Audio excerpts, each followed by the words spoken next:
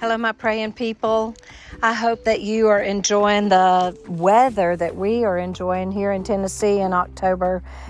It's quickly becoming my favorite time of the year. I tell you what, these beautiful, cool days, the blue skies, the gradual turning of the leaves, it just doesn't get much better than this, honestly. Now, I know some people who love summer will contend with me because they love, the break in school and the vacation atmosphere that we share and all of those things. And I do love summer, but there is just something really special about the humidity going out of the air, the coolness coming in, the days getting a little shorter, the changing of the season. I genuinely love it.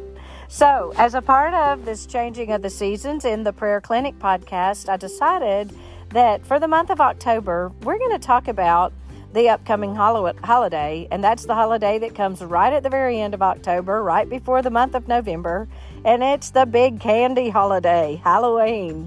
My grandchildren already are excited about that night of going out and trick-or-treating and just the festivities of all of it. And I thought it might be a good idea, as those of us who are Christ followers, to really think about Halloween and to think about the celebration of Halloween, maybe to discover the origins of Halloween. And that's what I'm about to talk about right now, the origins of Halloween. So kick back, relax. If you like what you hear on this podcast, please do share it with other people you know, especially share it with friends that are rearing their children in their homes right now. And let's be Christ followers who are educated and who understand how what the origins of our holidays are, and maybe what goes on at this time of year, and how we can best respond to that. I hope you enjoy this podcast.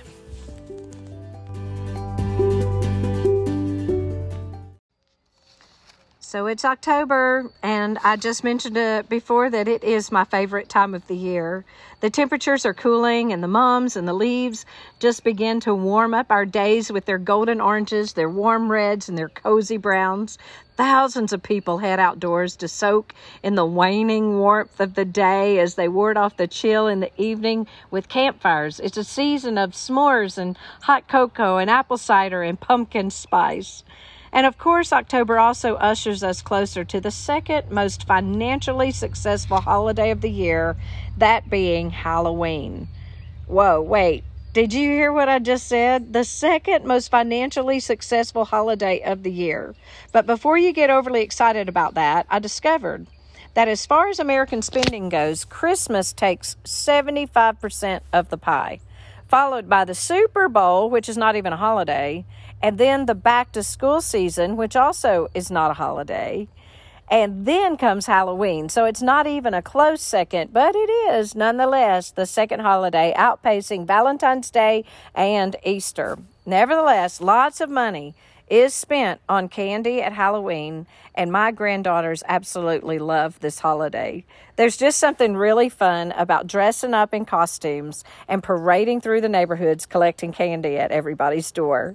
And as far as neighborhood parties go, Halloween has become the Super Bowl of block parties. I don't know about your community, but the neighborhoods in our community, they go all out. The parents and the kids alike dress up, and they both trick-or-treat, and many homes have adult-only beverage stations and party food spreads that are specifically for the oversized and overaged trick-or-treaters. I'm not sure there's anything else that can even begin to compare to the community-building experience that can happen at Halloween. And I have to confess that we wholeheartedly participate in the fun. But as Christ followers in an ever-increasingly post-Christian world, we can't just paint our faces and don our costumes without asking, should I even be celebrating this holiday? I'll let you come to your own conclusions as you listen to these podcasts, but as for me and my house, we will serve the Lord. And I'm going to wait until the end of all of the episodes. I think I might do 3. I'm waiting to see, to share how we're going to do that this year. But in this particular episode, I want to dive into the origins of Halloween.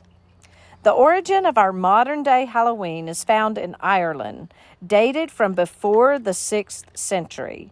The Irish people, who were Celtic, celebrated the end of the harvest with roaring community bonfires. This particular evening signified the end of the summer and the beginning of the winter. They called their holiday Samhain, Sa for summer and Wen for the end. So really, literally, it meant summer's end. But more than simply a turn of the season and celebration for the harvest, the festival was filled with uncertainty and anxiety, fear of what winter might bring. The turning of summer to the winter signified really the end of the light and the beginning of the darkness. So think about it. In that day and time, if the flu came along, like it has already come along in my particular neck of the woods, if your family had the flu and you had 5 children, it was very possible that you'd come out on the other side of that influenza outbreak with only 2 or 3 of your 5 children remaining. There were many other childhood illnesses that would wipe out communities, and there were probably at the time that these festivals were being celebrated, not a single person gathered around those bonfires that did not come up close and personal to untimely death. And so the fear of the unknown, the uncertainty of death, the absolute certainty that everybody's going to meet a day of death was what permeated the atmosphere. And in this way, then, the festival took on a religious or a spiritual dimension where the people celebrating believed that the barriers between the physical world and the spiritual world broke down during Samhain, allowing interaction between the living and the dead. The great big fires, community fires that they called bonfires, were lit in hopes of warding off evil spirits. And the Druid priests, which were a secret society of religious leaders, they wore animal-like costumes to confuse the spirits so that they wouldn't know the difference between the living and the dead. Also, they would gather around making all kinds of noise, and they would dance around the fires, dispelling harm from themselves and their families. As I even describe it, you can just imagine the pandemonium, but then also the energy of the actual celebration and how in a time when you didn't even know if you were going to survive winter to be there the next year, it might just be living in the moment and an all-out letting go of everything that you're afraid of and all that you have to celebrate and all that you have unknown in the future, and just dancing and chanting and believing that by doing this you had incredible power that would honestly increase by doing that in community.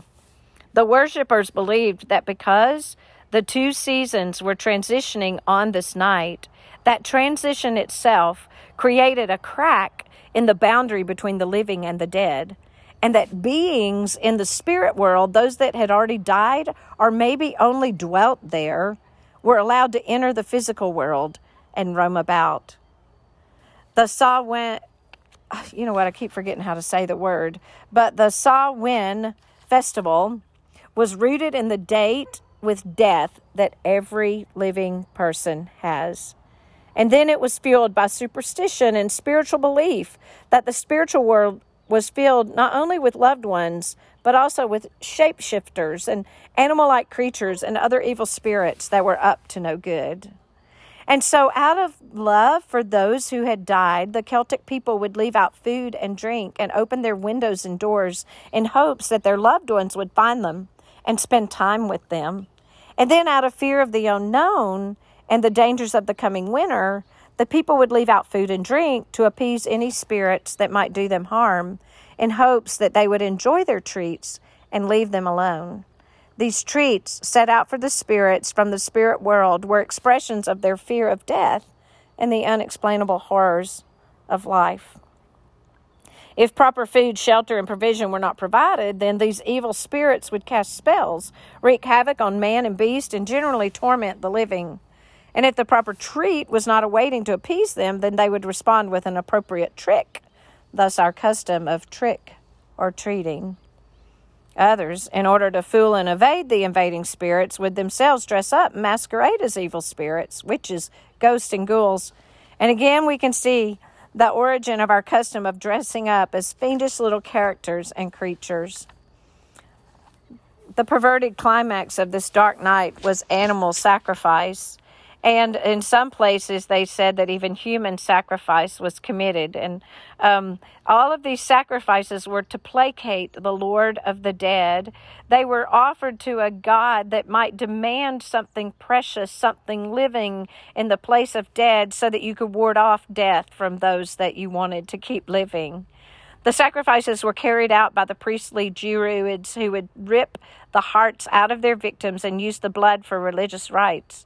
They would also use the entrails and other body parts to divine the future and forecast the new year. See, people wanting to discover what's in store. What's in store for me? Will you tell me my fortune? Can you take a look at this and then determine what I should do next? The remains were then burned in bone fires, from which we get the popular bonfire. Samhain celebrated a broken barrier between the physical world and the spiritual one. Hence why items such as ghosts have made their way into common Halloween lore. The festival evolved throughout the Middle Ages, all the way until Christianity took hold of the tradition. Now, the history of Christianity's merger with Samhain draws together even more interesting celebrations. Christianity having first been ushered into the world through the time period when the Roman Empire was at its height. In 27 AD, Rome celebrates a harvest yearly in the fall in honor of the goddess of agriculture or fruit, and her name was Pomona. And therefore, the origin of bobbing for apples may have come from this practice, this part of this celebration. The Roman general Agrippa built the Pantheon in 27 AD, and the Pantheon itself was used for worship of the gods. Then in 43 AD, Rome conquered the Celtic lands and incorporated Feralia, a version of Halloween, as part of their tradition. And so rather than just knocking out the Samhain festival, the Roman conquerors added it to their celebration with their god as a part of beginning to take land, living with the people there in the Celtic lands. And then in 100 AD, the Roman Emperor Hadrian rebuilt the Pantheon and dedicated it to Cybele, the goddess of nature. And then here the Romans worshiped their gods and honor and pray to the dead. And so Cybele took the place, I guess, of Pomona, because she was the goddess of all of nature, not just agriculture. Then in 609 AD, Pope Boniface IV dedicated the Pantheon in Rome in a celebration which Gregory III later expands to be All Saints' Day, and as a part of that, All Hallow Even, which is the eve before All Saints' Day. And he rededicated the Pantheon and the worship there to the Virgin Mary. It was a transition from Cybele, the goddess of nature, to Mary, the mother of Jesus. And then they moved the celebration off of October 31st and November 1 and put it into the middle of May. And it was held at the Pantheon, and it was restructured to be for the Virgin Mary. So you see Christianity merging with what the secular culture is already doing and just repurposing it to redirect the object of worship.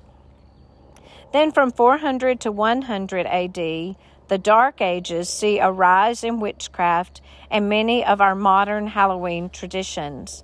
One of the most important aspects of witchcraft was the celebrations that they held throughout the year called the Witches' Sabbaths. The most important of those was known as the High Sabbath or the Black Sabbath, and it occurred on October the 31st. It was generally a night of feasting and revelry. It was that feast that gave us many of the common paraphernalia of our Halloween, like witches on broomsticks, black cats, death skulls, and pumpkins. So much of our Halloween folklore today stems directly from this High Witches' Sabbath that was celebrated in Europe during the Dark Ages.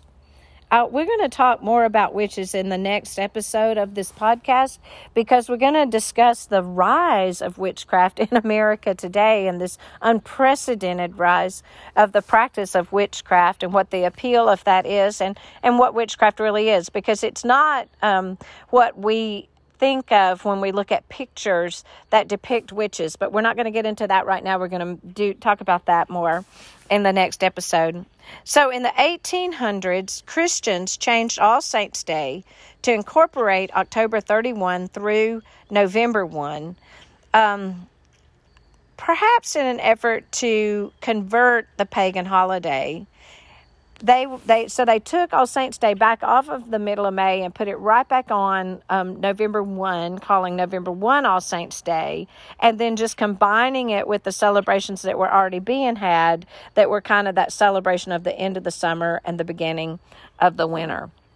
In 1000 AD, November 2 also gets incorporated into the All Saints' Day celebration, and that day is known as All Souls' Day. And so Christians then, to celebrate All Souls' Day, would dress up in angel, devil, and saint costumes. So again, you're seeing the transitioning or the repurposing of a holiday and the traditions connected to that holiday that have been going on for thousands of years, and then just inserting Christianity and Christian thought and Christian story and Christian practice into it. In 1556, All Hallowtide, a 3-day celebration that started on October 31 and went to November 2, involved Christians dressing in all black to mourn the dead and then go door to door asking for food for the dead.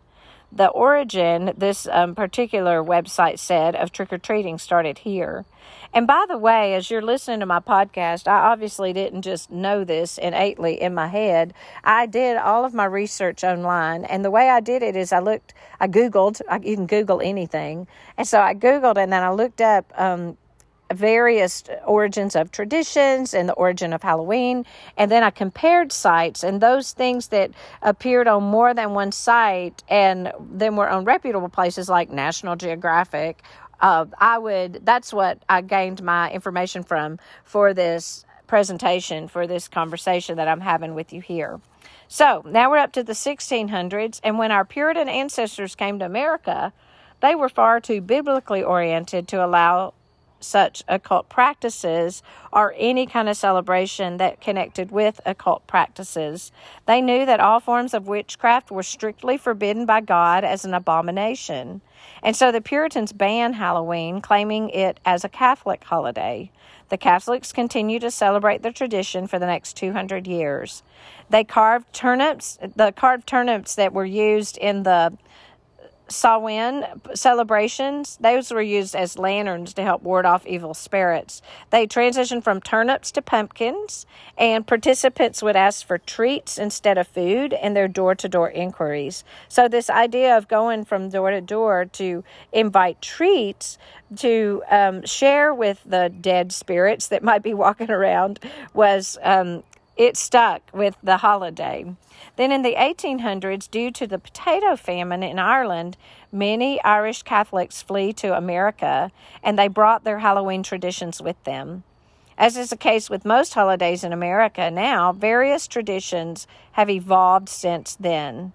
With them came many of their ancient pagan observances and practices, including Samhain, the Festival of the Dead, or Halloween. This pagan practice took firm root in American soil and has been widely accepted cultural tradition ever since. So there you have the history of the Halloween and how it transitioned and made its way to America today. Now I want to share with you a couple of the Halloween traditions and the origins of them. And in that, you'll hear how the celebration of Halloween just continues to transition. And you're going to be surprised at how quickly how in most recent history, some of these transitions have been made. So back to bobbing for apples. We mentioned these before. The game of bobbing for apples has been a staple at Halloween parties for many years, but its origins are more rooted in love and romance. The game traces back to a courting ritual that was part of a Roman festival honoring Pomona, the goddess of agriculture and abundance. I've already told you about that. While multiple versions existed, the gist was that young men and women would be able to predict their future relationships based on the game. When the Romans conquered the British Isles in 43 AD, the Pomona festival blended with the similarly timed Samhain, a precursor to Halloween. And so I'm not sure exactly how this worked. Perhaps, you might have gotten a bad apple or a good apple, depending on your bobbing skills. But somehow, whatever apple you got somehow determined who you married. I also don't know what the divorce rate might have been back then. So I don't know if bobbing for apples was a good way or not a good way to choose one's spouse. Bats, bats are associated with Halloween, and it says here bats were likely present at the earliest proto-Halloween celebrations, not just symbolically, but literally. As part of Samhain, the Celts lit those large bonfires, which attracted insects, which in turn attracted bats. Soon, spotting bats became connected with the festival, and then medieval folklore expanded upon the eeriness of bats with a number of superstitions built around the belief that bats were harbingers of death. Let me remind you of how prevalent death was in their world at that time. And so you understand that much of what's happening is people trying to process grief, trying to make sense of death, and just living with the unknown and with the fear of the unknown. And anyway, have you ever seen a bat up close and personal? It is a little bit creepy looking. So I can understand how it was not that big of a leap to look at bats and say, oh, they're harbingers of death. Okay, so the next tradition is the devouring of candy. The act of going door to door for handouts has long been a part of Halloween revelries, but until the mid-20th century, the treats children received were not necessarily candy. They got things like fruit, nuts, coins, and toys. Trick-or-treating rose in popularity in the 1950s, and it inspired candy companies to market small, individually wrapped candies. People began to favor the confections out of convenience, but candy did not dominate at the exclusion of all other treats until the 1970s, when parents started fearing anything unwrapped. Now, friends, I remember the 1970s because that's when I was out trick-or-treating. And I remember bringing all of my candy and anything else that people gave me back from my trick-or-treating and plopping it out on the floor. And if it was an apple or if it was I can't even think what else it would be besides an apple or a plum, something like that, then I often would have to throw that away because my mama was too concerned that could be tainted. And so you would really stick to mostly the wrapped candy is what you wanted and what you looked for. Also, I wanted to say that the traditional Halloween colors of black and orange also traces back to the Celtic festival of Samhain. And for the Celts, the black represented the death of summer, while the orange symbolized the autumn harvest season. I also remember, the reason I brought that up, the colors, because when I went trick-or-treating, there was a very popular peanut butter flavored taffy that was wrapped in either a black or an orange wrapper. And many of us, we get that in our trick-or-treat bags. And I do remember one year my mama didn't even let us have those because there was rumor on the streets that people could be injecting poison even into that black and orange candy, the ones that are easily wrapped and unwrapped, where you couldn't tell the difference. All right, the origin of witches on broomsticks. So why are witches a common costume on Halloween? In the Middle Ages, women labeled as witches, which came from the Anglo-Saxon word wick, or wise one. These women practiced divination. Such a woman would curl up near a fireplace and go into a trance-like state by chanting, meditating, or using hallucinogenic herbs. So superstitious people believed that these women flew out of their chimneys on broomsticks and terrorized the countryside with their magical deeds. Now, wasn't it convenient to have somebody to blame for anything that didn't happen the way you wanted it to, or for mischief that went on? I wonder how many witches were falsely accused of things that they had absolutely nothing to do with. But also these women, and in this super, super, superstitious period of time, not only learned about the medicinal qualities of the as they would forage in the forest, of the plants and the herbs and the things, the berries, the things that they would collect, and the practice of how the chemical components work together to treat various illnesses. So they were kind of magical in understanding this kind of thing that they were learning, but they also invited spiritual practices into that, which perhaps inundated some of their chemical magic with supernatural magic. We're going to talk more about this and the connotation of what it is like today in next time's podcast. But to wrap up this lesson on the origins of Halloween, as followers of Jesus, just like I said at the beginning, we've been given two great gifts to help guide our paths. One is the Bible. The other is the Spirit of the living God living in us to prompt us, to urge us, to encourage us, to speak to us. So let's talk about God's Word, the Bible. The Bible might not come right out and say, don't participate in any community activities on Halloween. And that's because it's a book written to span the ages. Halloween didn't even exist when the Bible was being written. But the Bible does tell us to take no part in the unfruitful works of darkness, but to expose them, Ephesians 5:11.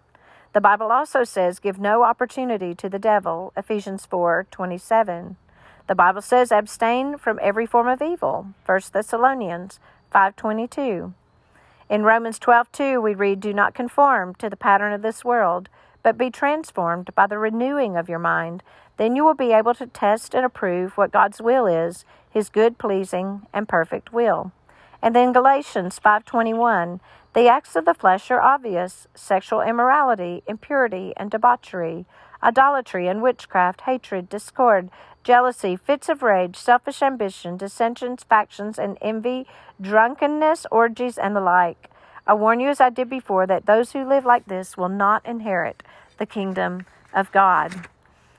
And then in Deuteronomy 18:9-12, when you enter the land the Lord is giving you, this is what is being written to the children of Israel right before they're going into the promised land.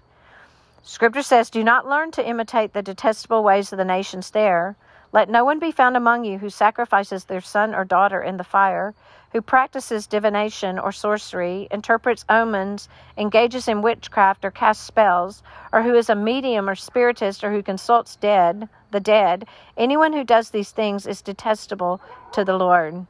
The Bible very specifically speaks to these origins of Halloween and the practices of darkness, the activities that go on in the worship practices of the spiritual places that are not God, and God is rebuking and saying, stay away from these things.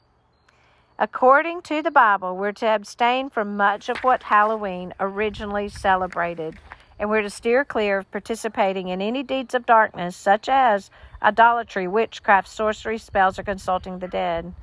And many of these things, and the practice that's more like the original worship at Halloween, still go on today. So the question is, can we redeem Halloween as a time to be intentional in our witness?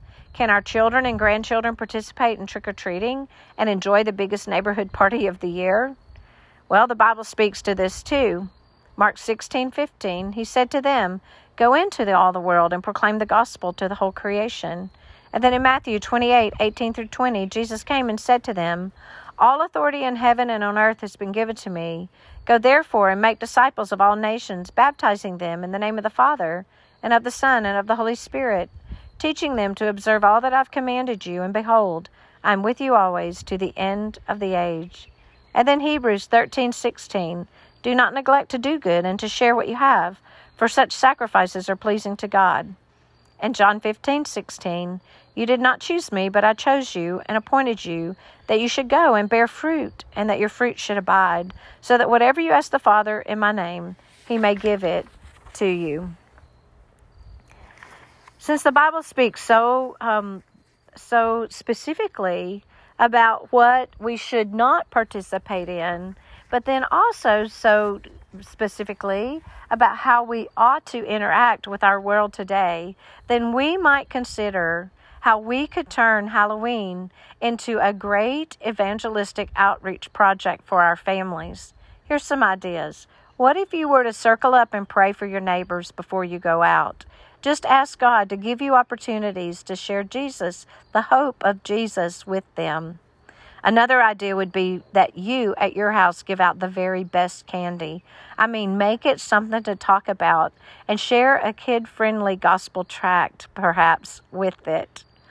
I have one family in our church who turned their garage into some kind of just really multimedia, creative walk-through experience where they use animation and all the fun things, and they go to the nth degree, and it becomes a fun little stop on the trick-or-treating journey, and they're able to visit with and talk with their neighbors and literally just build great, solid relationships that will give them opportunities to speak truth and hope and life into their lives.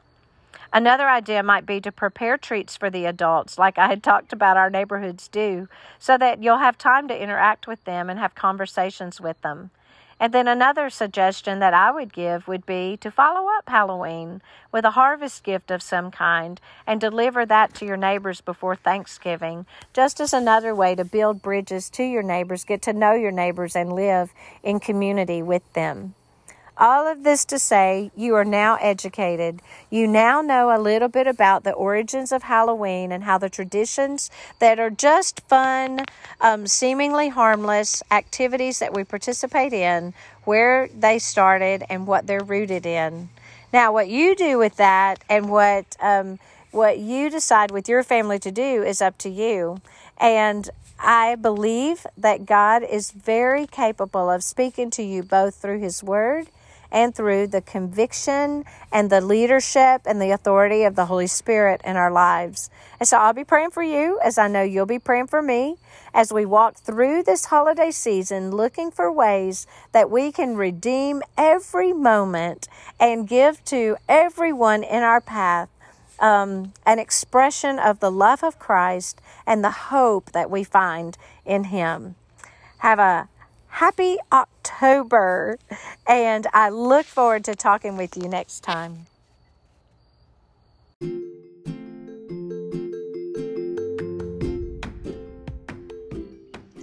I hope you enjoyed this episode of the Prayer Clinic podcast. If you did, and you haven't already, please take a minute to rate our podcast and give us a 5-star rating, and then also to share it with your friends. There's a whole lot of voices out here in the podcast world, and we want to make sure that our messages get to the people who want to hear them.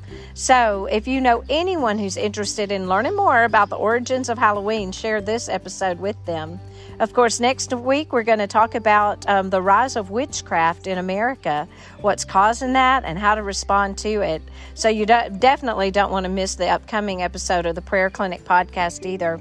I also want to remind you that the ministry of the Prayer Clinic is to mobilize the people in our churches to pray. Through the Prayer Clinic ministry, we can do just that. If your ministry at your church is looking for a way to be organized and educated, then we have the resources that you need, and I want to encourage you to check it out at prayerclinic.com online. I'll be glad to answer any questions you have as we are seeking to get the Prayer Clinic ministry active in our churches all over the place. Once again, thank you for listening, and I look forward to seeing you next time.